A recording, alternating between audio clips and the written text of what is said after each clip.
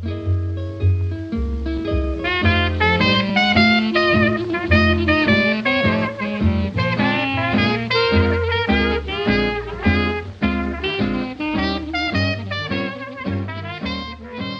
there, this is Mark Bauerlein with another conversation. Before we get to it, a word about one of our sponsors. Located in the foothills of Wyoming's spectacular Wind River Range, Wyoming Catholic College, an accredited four-year Great Books institution, is built on the ancient Western tradition of the liberal arts and the freedom of the American West. The college offers its students an immersion in the primary sources of the classical tradition, the grandeur of the mountain wilderness, and the spiritual heritage of the Catholic Church.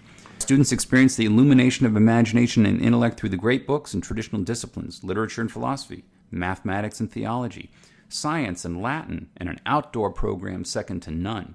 The college celebrated an in-person graduation with its seniors last year and welcomed its largest freshman class ever this year. Learn more about the college's unique space in the world of American higher education at wyomingcatholic.edu. James Ellis III is a pastor. He is a writer and a web interview host. His previous book is Tell the Truth, Shame the Devil, stories about the challenges of young pastors. His new book is An Inward, Outward Witness, Suffering's Role in Forming Faithful Preachers. Welcome, Pastor Ellis. Thanks so much for having me. All right. Well, you begin with a strong assertion. God's thoughts are not ours, nor are God's ways ours. Do you think this is one of the stumbling blocks for 21st century individuals in America in really coming to and living out the faith? I do. I mean, you have to start with all of humanity, just in that we all struggle with the notion that God doesn't think or behave or process things in the way that creation does. You know, we are the created, God is the creator. And so, he has carte blanche, if you will, to erect the world and values and all these things the way that he sees fit. That's kind of what it means to be God, that you're not subject to your subject, so to speak, but you set the tone, you set the precedent. So I think, throughout human history, you see, we've struggled with that. But I think particularly nowadays, just the ways that society is very different. Families are very different. Some of the challenges that we have today, while they're not necessarily new, definitely play out very differently than they have, in decades past. So, yeah, a lot of people nowadays, younger folks and folks that are my age, I'm in my early 40s, definitely struggle with, trying to figure those things out, trying to navigate life with this idea that God is in charge, and he's not a divine playwright in the sky who I'm just like sort of a little minion down here. I have agency, I have free will. That's what I believe. But I also have sort of an ethical paradigm that I have to follow if I'm going to follow him. And the person that I follow is Jesus in that paradigm. And we must understand that suffering is going to happen, right? Mm-hmm. I mean, a life free of suffering, if you expect that, then it certainly hinders you from absorbing suffering, and it sort of really puts your ways at the center mm-hmm. of things. It does. Right. It does. But before you get to suffering, you kind of have to talk about discomfort. There are a lot of us struggle with just pure discomfort, like the AC is up too high. McDonald's didn't open on time. Somebody's taking too long in line at Starbucks or at the post office. I think because of our creature comforts, particularly living in the West, we expect everything on time, right when I want it.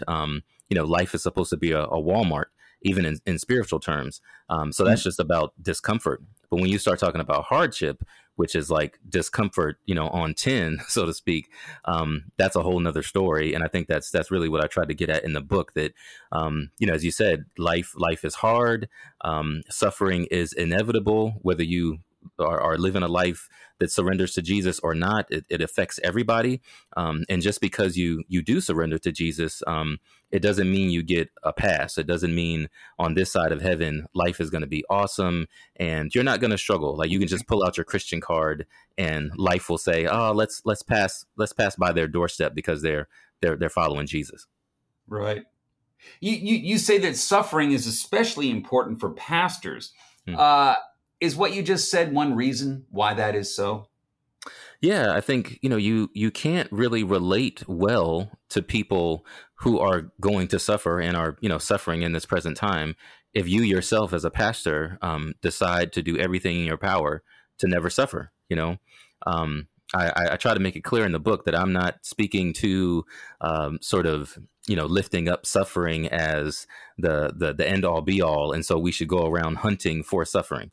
That's not my point at all. Like suffering will find you. It has your GPS. It will not struggle to locate you at whatever time it decides. So trying to chase after it is not the point. But the point is also not to try to do everything in your life to avoid it. There's some things, of course, that you don't want to bring upon suffering, in your life in ways that you can reasonably avoid. But there are other circumstances in life that it's just going to come. And your job as a Christian, and particularly as a pastor, is to process it in a way that's healthy, that's biblical, and do that in community, ideally.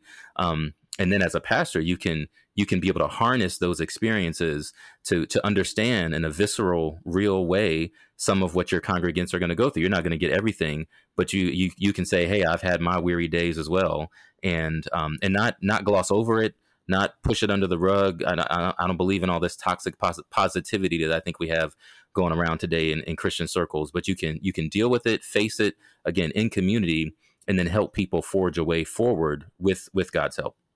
That's a good term, toxic positivity.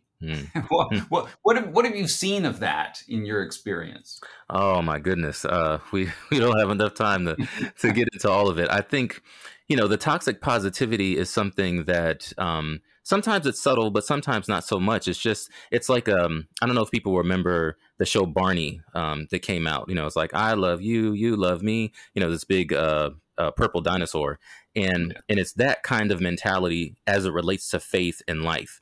So it's like you can't have an honest conversation about anything. Not to say that we're always going to agree about everything, because of course that's not possible. We're human beings who have different experiences and stories and hurts, habits, and hangups. But when you can't even have an honest conversation about a particular topic, that's where I think the positivity comes up. It's like, well, that's fine. No, that doesn't happen. No, it's that very dismissive, and it's like life is a Disney World, and it's like, nah, that's not really that. You don't see that in the Bible, and you definitely don't see that as most people's lived experience. What does the culture tell people, especially young people, about the experience of suffering, the meaning of suffering? I think culture, sends a lot of different messages. One message would be, if you think about the acronym YOLO, YOLO, you only live once. That's sort of a way of being that, to be honest, it's not just young people, but many people nowadays embrace, that, hey, you only live once. And so I'm trying to do everything possible to never suffer, much less be inconvenienced, so I'm going to quietly quit at my job. I'm going to live a very loose life in terms of how, I navigate relationships. People really don't mean that much to me. They're just really, something to engage in at a particular time and then move on, so on and so forth. And so I think, part of that message is very destructive, especially for a generation. If you think about young people, like I said, I'm in my early 40s. This generation has been weaned on iPods or iPads and iPhones and everything, and they've had a computer device in their hands since they were like toddlers.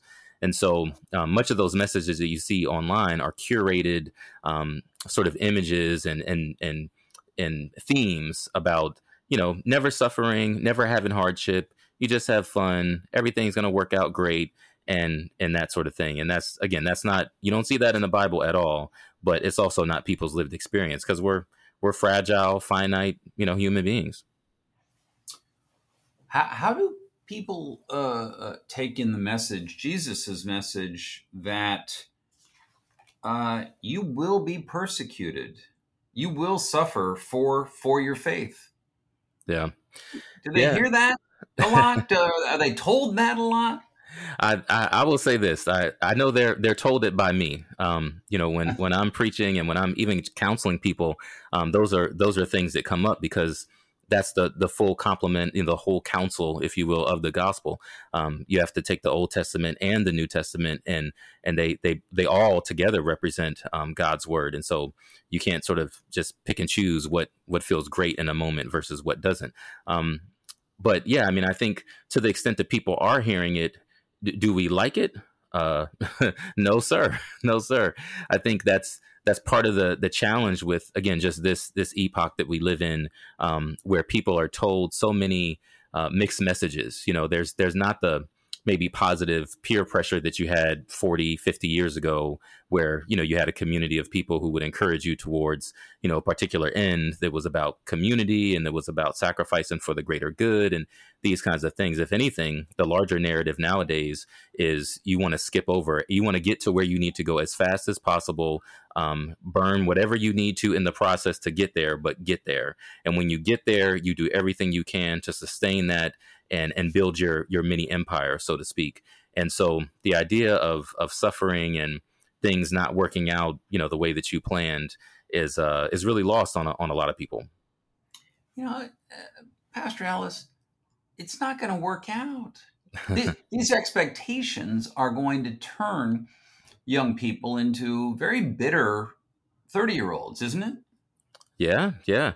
I mean, I would say, yeah, you'll have a lot of bitter, 30 somethings, 40 somethings. And to be fair to their generation, many of them have come from households where their parents didn't engage well with these issues. And so they seen their mom and dad really, kind of live their little suburban life in their suburban enclave and, have 2.5 kids, have a little white picket fence, live in the suburbs with their Escalade parked in the 2-car garage, and they just kind of played everything safe as Christians, and I'm not at all saying there's anything wrong with, having 2.5 kids and being facetious and having your white picket fence and having your house in the suburbs. Like, praise the Lord, hallelujah, Jesus. Like, that's fine. But I think what it has done in part, that people get to those places because they just wanted to, essentially have their good government job and get out and just kind of live their own little life in this curated bubble. Now they've produced kids. And so those kids are producing kids, and they're like you said, they're going to be 30, 40-year-olds, and they're just carrying on that same sort of mantra. A little sprinkle of Jesus here, but a lot of their foundation is really rooted in me. And I want to do whatever I want to do whenever I want to do it. And, if Jesus wants to cooperate with that on any given day, then like, oh, okay, maybe I'll consider myself a Christian. But when life smacks me in the face, and when the word of God smacks me in the face again, it's kind of like, hey, 2 strikes, you're out. I'm not dealing with any of that. And you see the decline with, churches and just religious thought in general. A question. I assume that the toxic positivity message, that may bring people to church now and then, but it's not going to yield a very deep commitment to worship.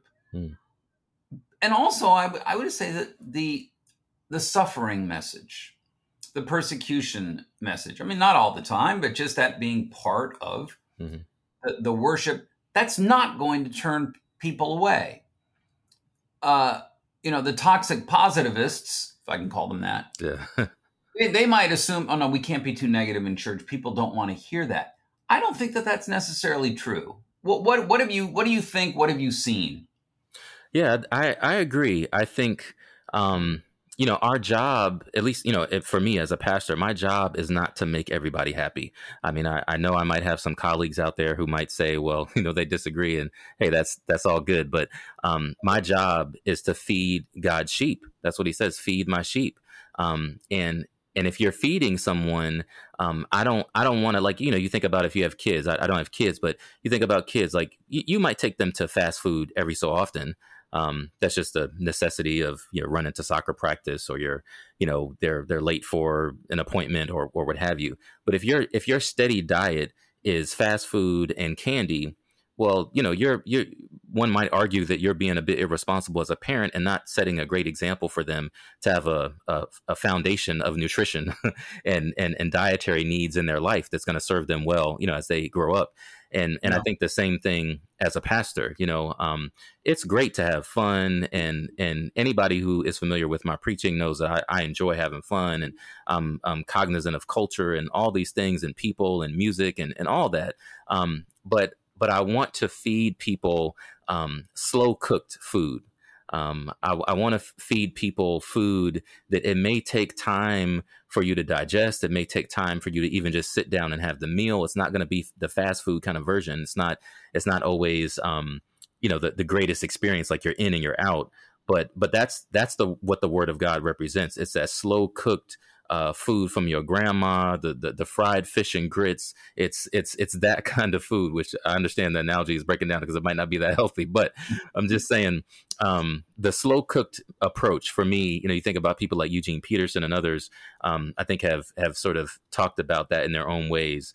That's what really being a pastor is about. It's being there for the high highs.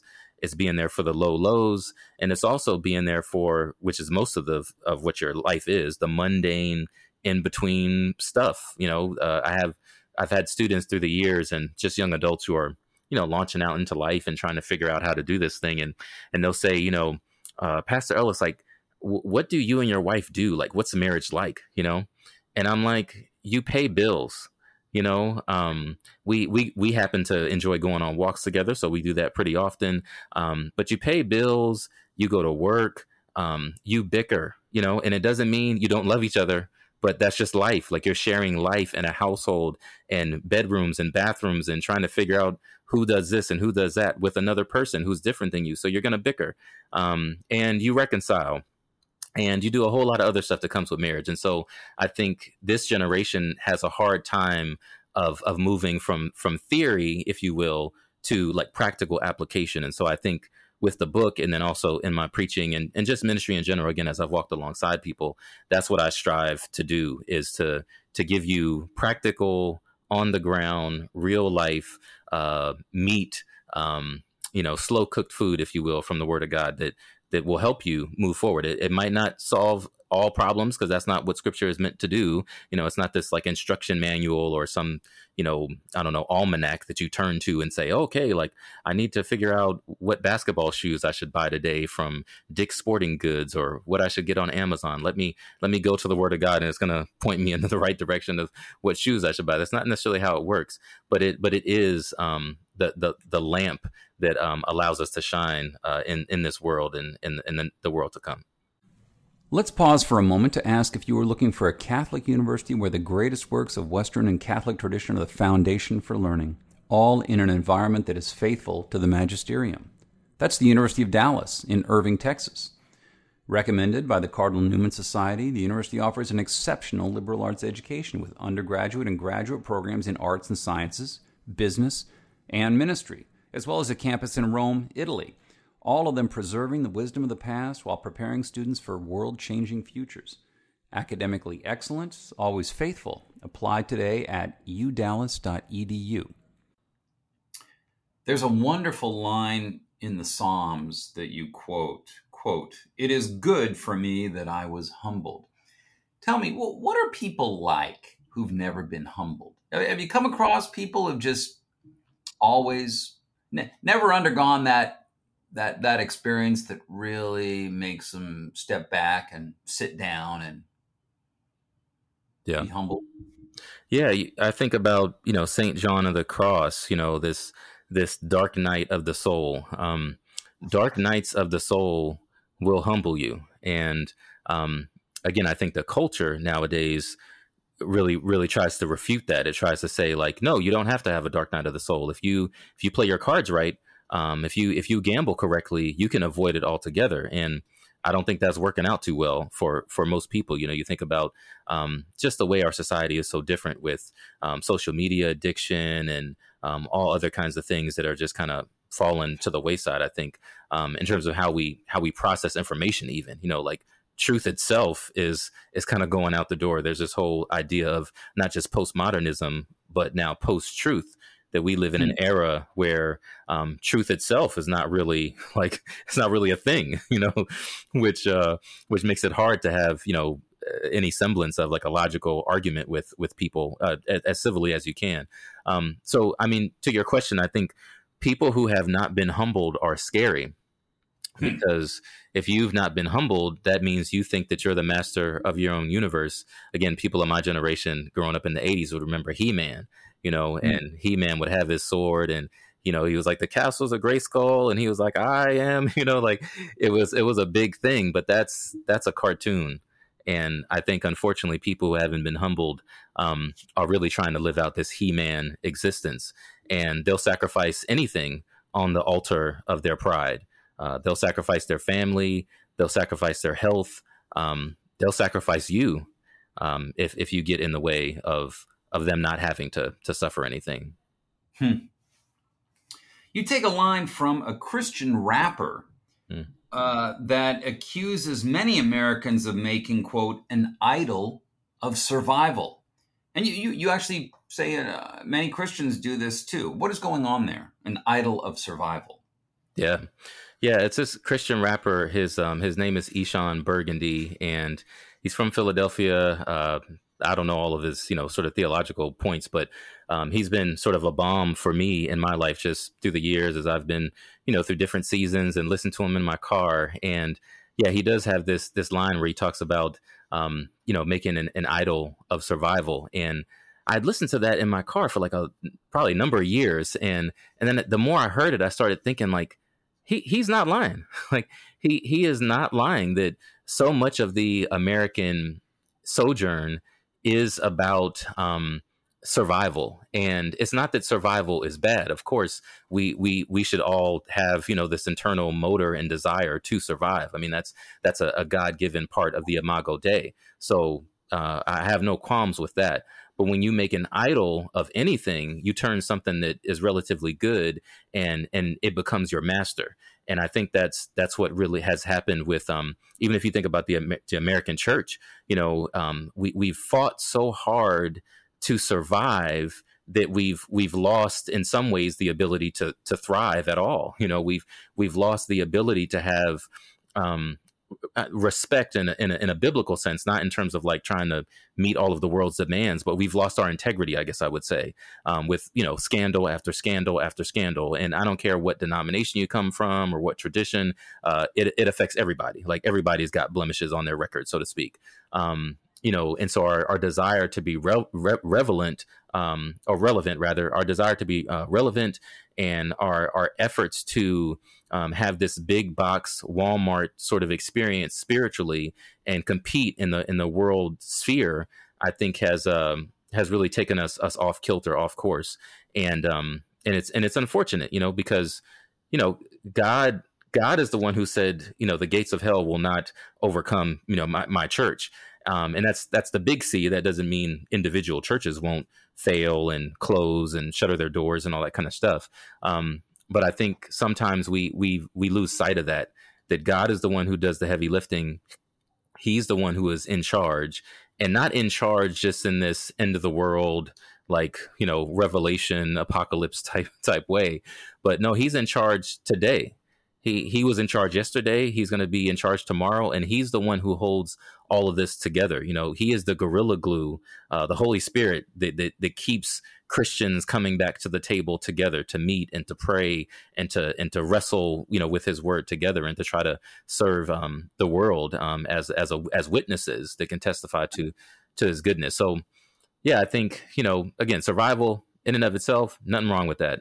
But when you make survival your sole aim, again, back to the pride or the lack of humility or humbling, you'll do anything to survive. You'll spit in the face of God to survive when you make it an idol. And I think that's where many of us have gone wrong. Now to your story, which you describe somewhat in the book. You say a preacher named James. How did you come to be a pastor? Oh, You weren't raised for it, were you? not at all, not at all. Love my parents to death. They raised me, I think, the best ways that they knew how, and based on sort of what their convictions were, which you have to respect. Everybody's trying to do what they can. But yeah, I wasn't raised in a Christian home, and so for me, growing up was largely about performance. It was just I came from a military family. My dad was, I think, did about 26 years in the Air Force. And so, all of my life growing up, I mean, I was born in Okinawa, Japan because of my dad's military service. And so my whole life, once we landed in Maryland, was on a large military installation. I was a kid who had to learn military time, because of my dad, and came from a very disciplined household, and all of which were good things. I'm not saying all of that's bad, but on the religion or spirituality side of things, that just wasn't a part of our life. So I went to the University of Maryland, and I was very, very, very briefly a walk-on inside linebacker there, playing football, and eventually got kicked out of school. I was academically dismissed, which just is a fancy way of saying you've been kicked out of school. I wasn't going to class and was going to the club, and so that's kind of what happened. So that happened in my sophomore year. By my junior year, I'd been readmitted back into the university. They graciously took me back after I spent a semester at community college. And I went to church for the first time as a 20-year-old. And it was Maple Springs Baptist Church in Capitol Heights, Maryland, and traditional Black Baptist congregation. Again, my first time really in church, at 20 years old. And I heard the gospel. And I cannot credit anybody but God himself, who plucked me from the muck and mire of my own sin. And the scales fell away during this pastor's sermon. And I said, I need Jesus. And, and kind of Baptist, polity, the way you express that is you come forward, at the end of the service and kind of profess, your faith to the congregation, which I did, and was scary. It was a scary experience because I just had no experience in church whatsoever. So that was at the age of 20, and had no desire to become a pastor. I mean, I didn't really know what the dudes did, you know what I'm saying? So it wasn't something that was really on the plate for me. But I'd been a website designer after I graduated from the university, and taught pre-kindergarten for a little bit. Whole long story I could tell you later. Love teaching the little kids, but they have a lot of germs, and they like ran me out of the building because I'm dying. These little kids, I love them, but they're going to kill me with all their germs. So anyways, it was through that season of working, as a pre-kindergarten teacher that I started asking God what I should have asked him, a bit earlier, which was, hey, what do you want me to do with this life that you've given me? That, I've been bought at a price. You didn't have to, but you did. And so what do you want me to do with this life vocationally? And I didn't hear, a Charlton Heston, voice like kind of thing from on high. But I did feel this overwhelming sense that God was calling me to vocational ministry. And again, I didn't have a background in it. I didn't have a clue really as to what exactly that looked like. I didn't know what was on the other side of the fence. But I accepted that was what God was saying, and met my wife around that time, and we got engaged, and eventually got married, moved to Texas, and I started seminary on my first master's degree, and that's kind of how it is. And 15 years later, I'm still in it, So Okay, very good. What is the lesson of the story of Hosea? Yeah, Hosea. I think Hosea is one of these stories that is really beautiful, on many fronts, but it gets overlooked, and I'm of the opinion that much of the Old Testament, I think we do a disservice to. You'll see congregations that have on their website or something, it'll say like, we're a New Testament, congregation. And I'm like, I get it. You're trying to emphasize Jesus, and, that he is sort of the author and finisher of our faith. He's the archetype. He's the one that, sort of we're lifting up, that we're not under the law anymore. We're under this new covenant. So I understand why people do it, but it always rubs me the wrong way sometimes, because I'm like, well, hey, these 66 books of the Bible, that's what in most Protestant traditions we would say, represent the Word of God. There's the Old Testament part, the First Testament, if you will, as well. And so you can't just throw all of that away, because Jesus is fully manifested, if you will, in the New Testament. But having said that, Hosea, he's this prophet who basically God, gives him this opportunity to walk alongside and marry this prostitute. And it's not while he's also, sort of fulfilling his prophetic, duties. And I just talk about in the book that if that's not suffering, I mean, I don't know what is. You think about the public ridicule. She kept, sort of stepping out on their marriage, time and time again, and it just wasn't a good deal. And he would go and like sort of purchase her or grab her from other, people that she had given herself away to and whatnot, and just hung in there, as a puny human being who I'm sure had his own, faults and issues. And so anyways, I think it's a beautiful story of suffering in the sense that, we don't understand all of why God allows suffering in particular ways as it relates to our specific story. Like, we just don't. We know that, as you asked about, like, being humbled, we know that it does that to us, or at least it has the possibility. We know that it helps to work out our character, working out our salvation with fear and trembling. We know that it contributes to sanctification, this lifelong process. We know all of that, but in terms of like why exactly God allowed this particular situation to occur in my life and that I have to deal with that maybe someone else doesn't, we don't know. Maybe those are questions we will ask Jesus when we meet him face to face. But Hosea's story just really stuck with me as an example. Even you think about somebody like Job. Job is someone who likewise was just minding his own business, and out of the blue, he's thrust into this kind of cosmic war, so to speak, and he tries to respond, as best as he can. So, yeah. There's much more in the book. Discussions of other well-known preachers who've had their times of trouble and torment.